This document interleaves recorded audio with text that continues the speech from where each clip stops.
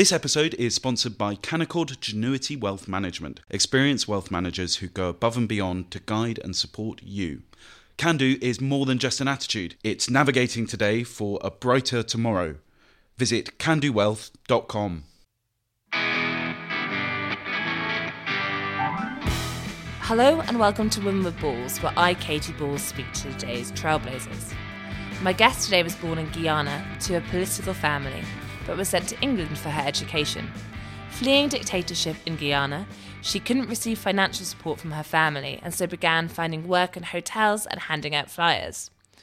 With an entrepreneurial spirit, my guest set up her first company in 1987 before moving to the world of finance. Throughout her life, she has challenged authority and power across various sectors, but the one she is best known for is Brexit. She set up the first legal challenge to the government's attempts to trigger Article 50 in 2016, thereby changing the course of history. Since then, she has set up her own party and is running for a seat in Parliament in the next election. My guest today is Gina Miller. So Gina, thank you for coming on Women with Balls today. To begin, we always begin with the same question, which is, would you describe yours as a happy childhood? It was happy, noisy, colourful, full of energy. My father was a politician from day one and a lawyer. And my mother was, I think, an eco-warrior before the term was even invented. So she was a botanist. And so it was, I grew up in Guyana. So it was a lot of colour, a lot of noise, I had 3 dogs, 2 parrots and a monkey as a pet. So a completely mad childhood, but also one where my parents really pushed about education and learning. And you mentioned, obviously, the fact that your father was a politician. Does that mean that you were very aware of the politics of where you were growing up? More the law, politics, but also our country was going through a really tough time where there was a civil war breaking out, we had a dictator, so there was always talk about safety and helping people and riots. So I'm very aware of politics, but small p rather than any political alignment, as it were. And around 10 years old, you came to the UK. What was the motivation with your parents there? It was to stay safe because my father had actually started a political party. He wasn't leader, but he was instrumental in forming it. And the very charismatic leader was under threat. The dictator had a death squad, and my brother and I were actually on the list.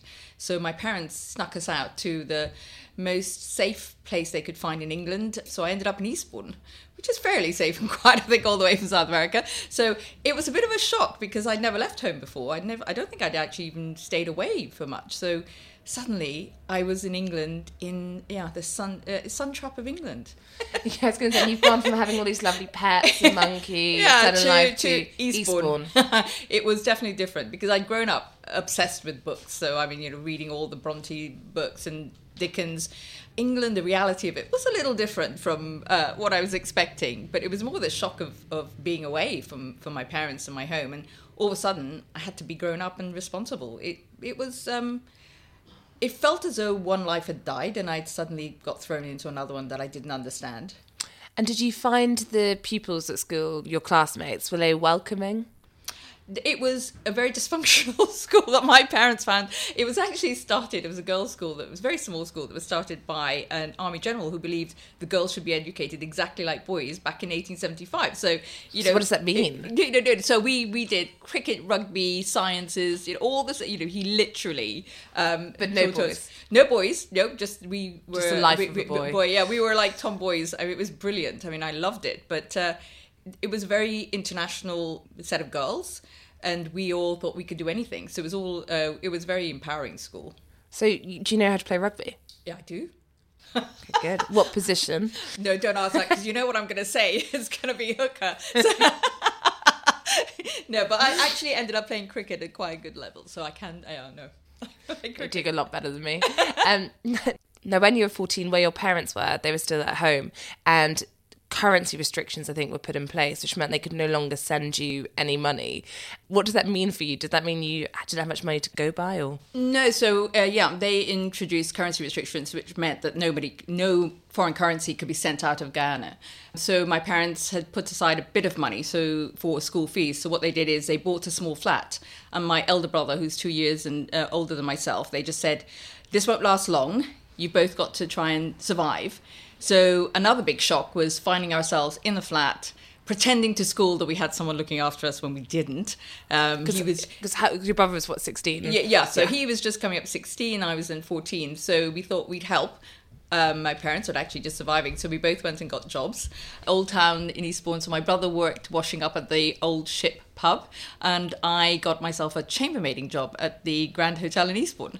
So I'd get up at sort of 5 o'clock in the morning, do a couple of hours, and then go to school.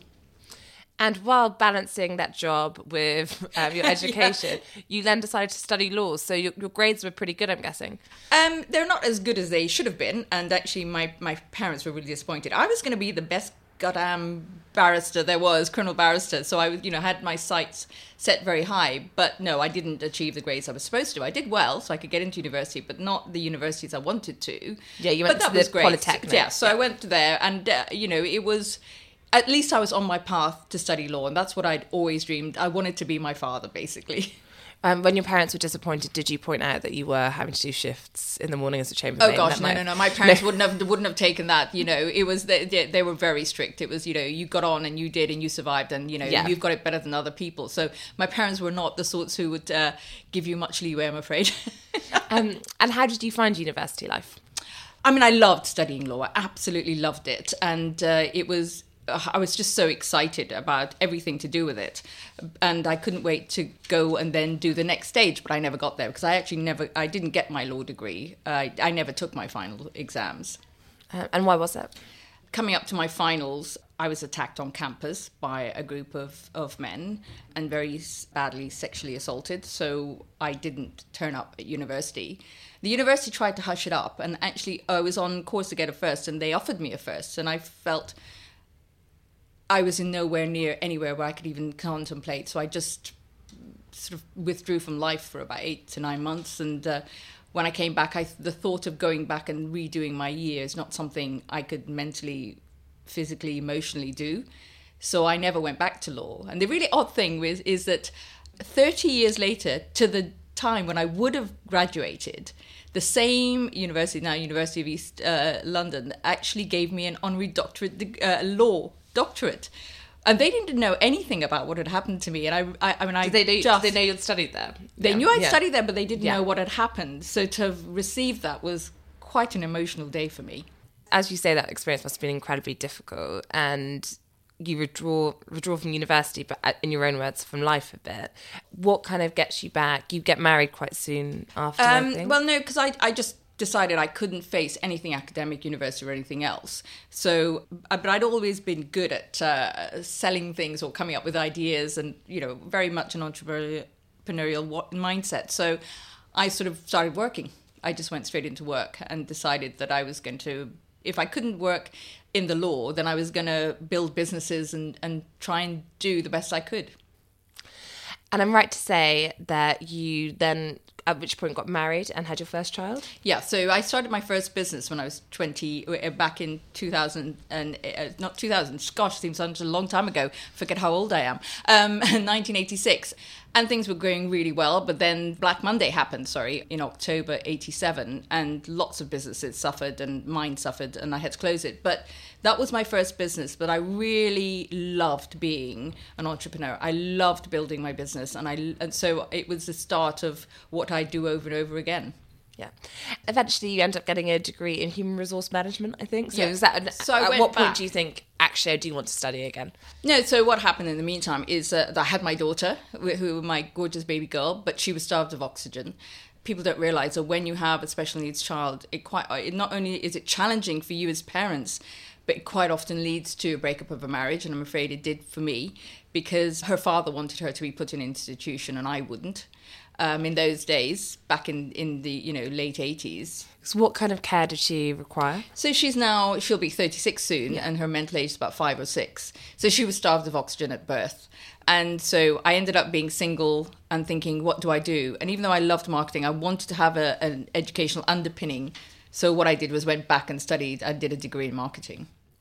Yeah. And at this point, are you thinking at all about, perhaps it's not party politics, but do you have quite a strong sense of justice or current affairs? Or Yeah. I mean, my sense of justice has always been there. So, I'm now on my 5th business, and all my businesses I've operated on what I call a triple bottom line. So the idea of profit, plus people and planet. So I've always operated like that. I mean, I was one of the triple bottom liners back in 1996. The whole idea that every business should have a social good, and actually, you should use your social capital as well as your capital to grow and earn profit. So I've always had that belief that that's what you do. When you earn, you give back as well. So I've always done that. Is it fair to say your first foray into campaigning was financial transparency? Actually, my first real fighting was because of my daughter, my eldest daughter. She sort of awoke the lioness in me, if you like, because when she was starved of oxygen, when I tried to get her into school, there was no statements. There was nothing for children with special needs. You had to have a lot of money to have a specialist, to have, a diagnosis. And I just felt that was wrong. I thought every child, every parent of somebody who's got special needs, a child with special needs, should have support and access.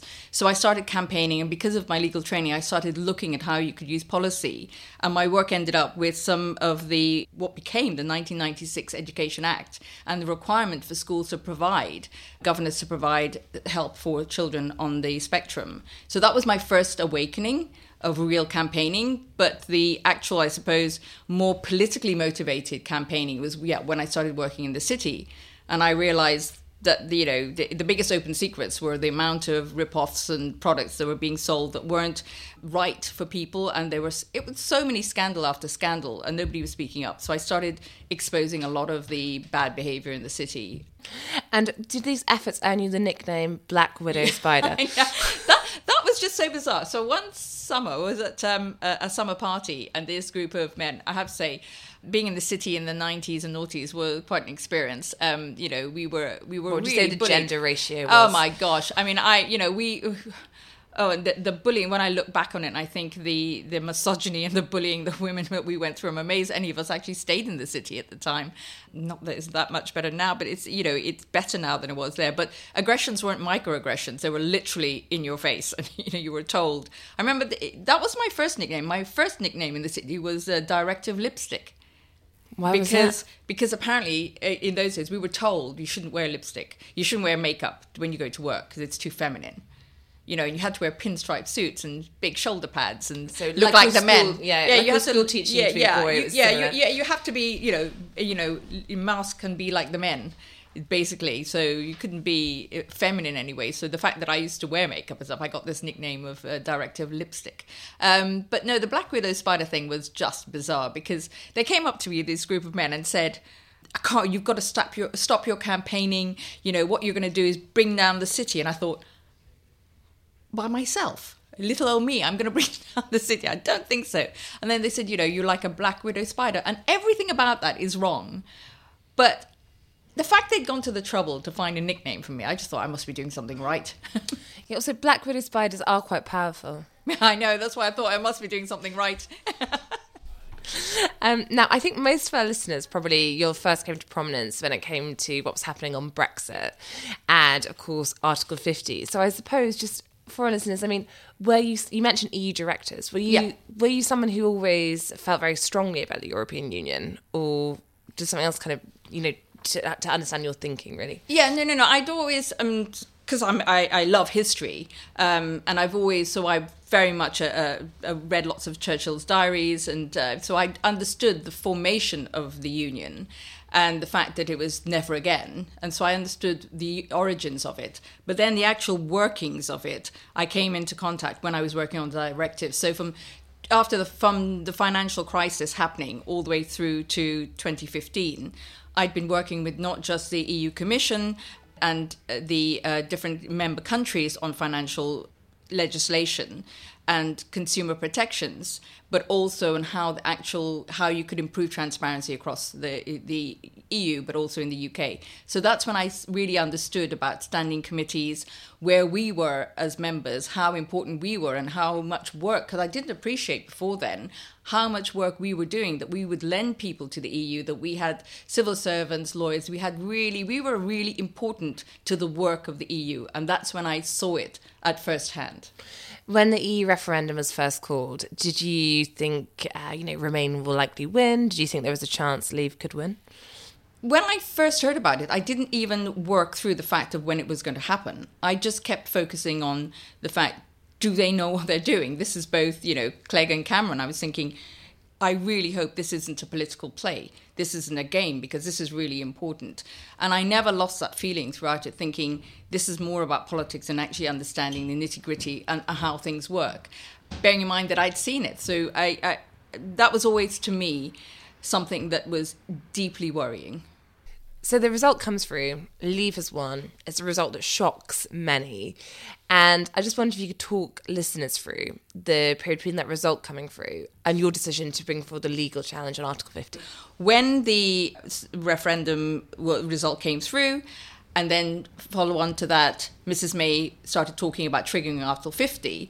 I'm enough of a geek to actually know what Article 50 said. I'd actually read it, and I knew the 126 words. That's how geeky I am, I think, in it. And it's actually one of the worst bits of legislation you could possibly... I know British lawyers drafted it, but it's probably one of the worst bits of legislation, because I don't think anyone thought it would ever be used. So, first of all, you had a prime minister saying they were going to trigger it. And I'm thinking to myself, but you don't have the powers to trigger that. You can't bypass Parliament. And secondly, the implications of it are so huge. Surely you're going to have impact studies and really debate this before you actually do it. Because the Brexit referendum vote was the first bit, the first part of so many other parts that needed to fall into line. And I just couldn't understand why nobody was talking about it. Because the way we do have a constitution, there's just lots of different bits that come together to form it. One of the bits of our constitution is that once a precedent is set, then another prime minister can follow that. So if Mrs. May had set the precedent that a prime minister could use the royal prerogative on the domestic plane and change our rights, that means any prime minister could do that. And to me, that was shockingly alarming. That was so much bigger than Brexit. That would completely change the way prime ministers could operate. And again, I didn't understand why all MPs, I don't really care which party they were from, why everybody wasn't jumping up and shouting about this. And when you decided to start embarking on this case, did you receive much abuse early on, or how did it start to? Because the whole thing was an accident. The whole thing was an accident because basically it was myself and two other individuals, very successful businessmen, and we were debating whether or not we should bring this case. And then there were two or three other sets of individuals who were looking at cases. So we approached the court, and I think there were 4 cases that approached the courts. And it's very unusual to have a lead claimant and to be told you're the lead case. But that's what happened when we went to seek permission, is Lord Leveson said, Mrs. Miller, you're the lead claimant and your case is a lead case. So I was never supposed to be there. And when the abuse started after that, once he named me as the lead claimant, the other 2 very successful individuals said they couldn't put up with the abuse. They couldn't take the risk. So they stepped away and I was all by myself. And at that point, you're the figurehead. Yeah, at that point, I'm then become, as I know one newspaper called me, the avatar of hate. I was suddenly the only person. And I have to say, I presumed very naively that other people would step up. I thought other MPs, other constitutional experts, lawyers, I thought a whole raft of people would join me. I never imagined I'd be on my own. And I think it's the abuse and the vitriol and the death threats and everything that resulted that meant that people were really frightened. It was a really febrile time. But having been through, I mean, a lot of people didn't know who I was. You say, a lot of people think I popped up from nowhere. But, I say it took 32 years for me to pop up from nowhere, having been a campaigner before. And probably meant you felt, I think from those previous campaigns, such as particularly, the charity sector and others, you probably had a pretty thick skin by this point, right? I had a thick skin professionally as a campaigner, but personally, I'm a survivor of domestic violence, and I'm thinking, you have no idea who I am. I mean, I'm a survivor. Your words are not going to hurt me. And, somebody called me a bloody difficult woman, and I think Mrs. May used to be called that too. I was so focused on what I was doing that it really didn't touch me, and that's not a good thing. Because eventually, when I had time to reflect on it afterwards, and 2 people did go to get prosecuted, both went to jail, that really struck me what I was doing, and the harm it was doing to my children and my family. In terms of the abuse? The abuse and the alarm. And we sort of went into lockdown even before lockdown started, because I stopped going out. Our lives stopped. We were looked after by a terrorist squad for nearly 2 years. My entire life changed, and I had no idea what was going to happen. And you end up surviving, going through it. But then when that stopped, I couldn't understand any of it. I couldn't understand why I had become such a figure of hate when what I was doing, which is the irony of this, I was thinking to myself, but I'm talking about parliamentary sovereignty. Why is no one listening? And I think that was the most frustrating thing for me. Is that because, because ultimately the Supreme Court ruled in your favour, which was that Parliament must have a vote to trigger Article 50. But do you think that was because it became conflated with this idea of stopping Brexit? Yeah, which is something you were never pro-Brexit. No, they're two different things. No. I was for Remain and Reform, and I think there were lots of things that needed to change in the EU, and we should have been at the front of that because there were already big creaks happening and cracks happening in the EU. But once it had happened. And my view was that it needed to be done in a way that was actually legal and democratic. And the fact was that was not what's going to be happen. Because Article 50 is very specific. It says it has to be triggered along the lines of your constitutional requirements. Our constitutional requirements is that the Prime Minister has to go to Parliament. So if Mrs May didn't go to Parliament and bypassed it, then what would have happened? The other side, and I was told this, they would be in legal limbo and they didn't know if internationally they could deal with us, because Article 50 is part of an international treaty. So there were people I was speaking to internationally, not just in the EU, but in other courts, who were saying, you then become a pariah state. And then we are in complete chaos because nobody would have known what our legal standing is. And to me, that's not what Britain is. I'd grown up respecting everything about the UK. And to me, we are a country that abides by the law. Would you like the UK to rejoin the EU? I think we should in time. I absolutely think we should think about rejoining, but not because of my original reasons. Now it's because, against the backdrop of the world we're living in, I think we need to be part of a bloc and a union to be able to deal with the things coming down the track, such as the geopolitical uncertainty, climate change, digital revolution. I don't believe that as an island we can survive against the big dinosaurs that are coming, which are China, India, and the US obviously will be there. But in a world that's so uncertain, I think we need to be part of a bigger bloc. And do you think that would have to be done through a referendum, really, to go back in? Referenda is something I don't believe in. It's so destructive. People would probably it's need so a say, destructive. though, if they said People they would didn't need want a say. People would need a say. There are different choices. I think you either put it in a manifesto or you have citizens' assemblies. But I think there has to be a mechanism when the time is right. And what I believe that should happen next is that we should become an associate member, because I don't think the EU has actually decided what it needs to be and where it wants to be. And oddly, it's France of all the countries who are making noises about what they call the onion, the outer layer and the inner layer. And I actually think that's a good conversation debate to be having. Is there anything, when you look at the UK's departure from the EU, where you think that is the benefit of Brexit? Doesn't have to be big, but just anything where you think, actually that is, you might see lots of the negatives, but you think, actually that is something that, I will admit is good.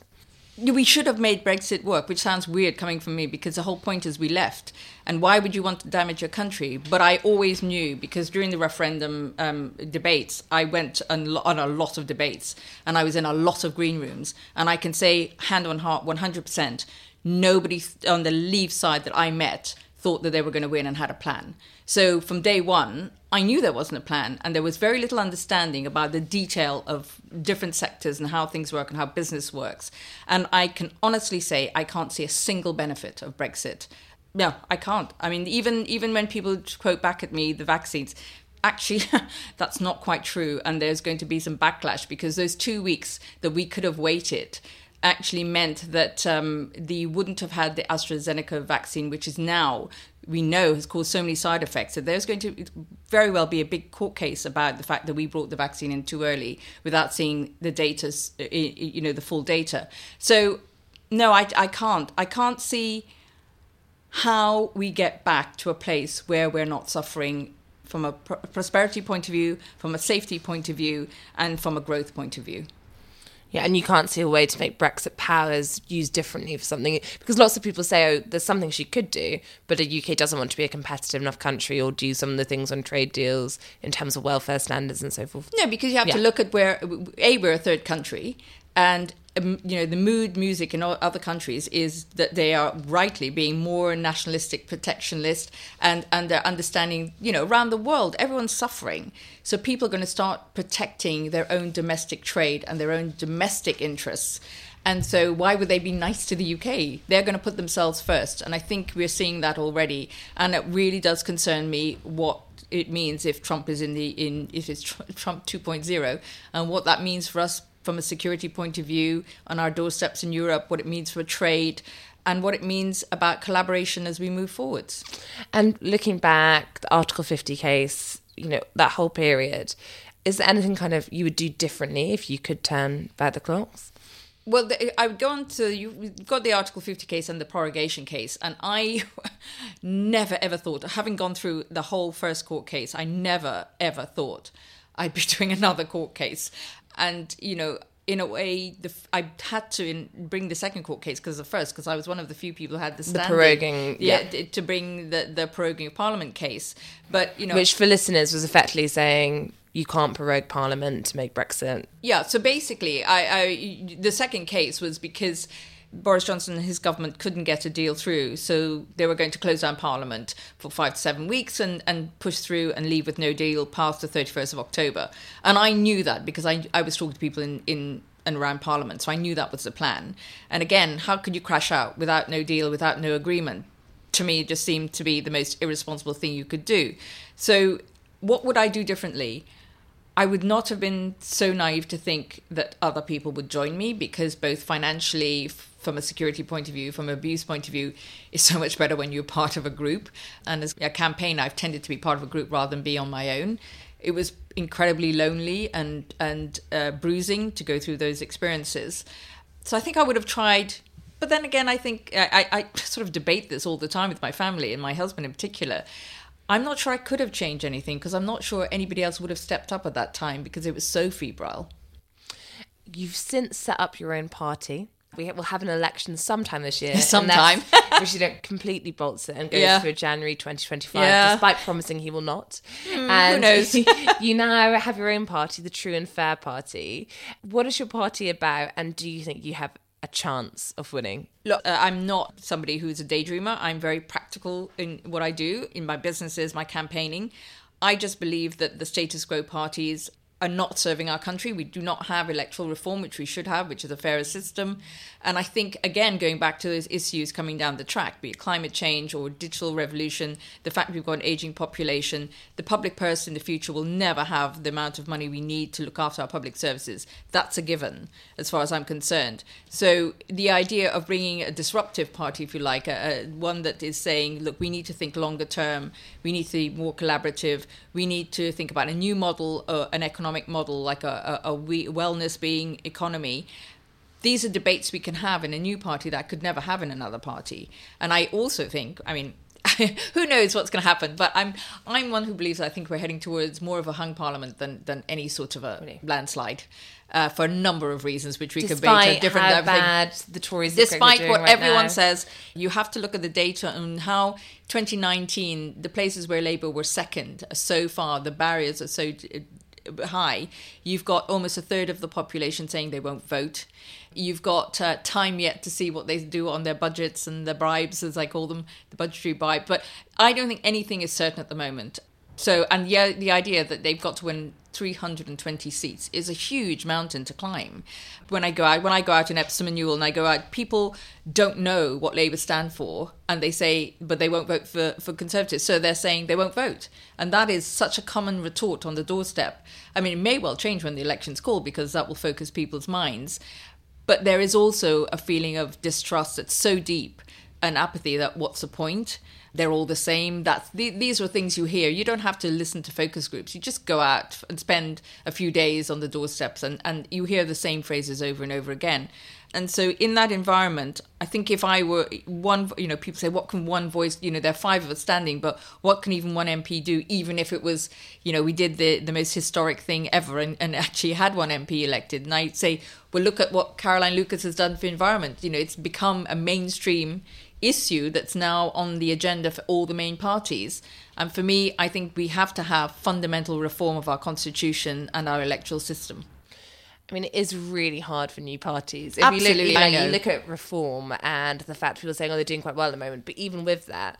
But reform is not a new party, sure, you see. But even as a fairly new party, I would say, it's one where even if they manage to get to 11% in polling, most would say that the most are going to just stop the Tories from getting Yeah, seats, well, I think they will. opposed- I think they will split the vote. That's the other Yeah. reason why I think it'll be a hung parliament. So I just wondered, so were you not a bit tempted to maybe join a party that already exists? I mean, like, why not the Lib Dems? They might be the closest kind of way. No, because I was, I actually was very involved with the Labour Party, and in 2015 drafted some of the text for their manifesto on pension reform, because it's my industry. So I actually was very senior and involved in that, and Labour women, and because of Jeremy Corbyn, I left. But the Lib Dems, I was approached to take over a senior role there. But I think they've lost their way. They were supposed to be the party who were the ones who were revolutionary, if you think, who were going to push the boundaries. And I think they've lost their courage. So it's having a conversation about a different model when it comes to politics, economics, social models, and community models that I think is really important that we have. And on the Lib Dems season, right, is that more about kind of their stance on Europe, or just more generally you think they're no longer No. kind of I mean, like, Europe. I'm capable of differentiating the two things. Yeah. Brexit is about what happens internationally. Domestically, we have so much we've got to fix, and so they are not stepping up to the plate. I don't think domestically, and the big thinking that we need and the honesty we need to tell the public about what is happening to our economy, what's happening with our growth. What's actually the fact is we're going to have to roll our sleeves up and work together to get out of where we are today. You do share something in common with Nigel Farage. I've been told this. Well, which one do you mean? Well, I'm happy there's more, but you've both been debanked. Yeah, no. So Nigel was debanked from Coutts, and as a political party, we were debanked. Actually, what I have found, not only is it difficult to be a political party because of the political structures, but also you can't get a bank account, you can't get insurance, we can't get, we had work experience over summer, we had lots of young people, we have a high number of young people who come to us as a party. I couldn't get insurance for people to do work placements or internship with us. So we're denied all of those access to financial services. But it was quite amusing to me when I woke up after Nigel was debanked, and the next morning I got sent a message saying, have you seen this tweet?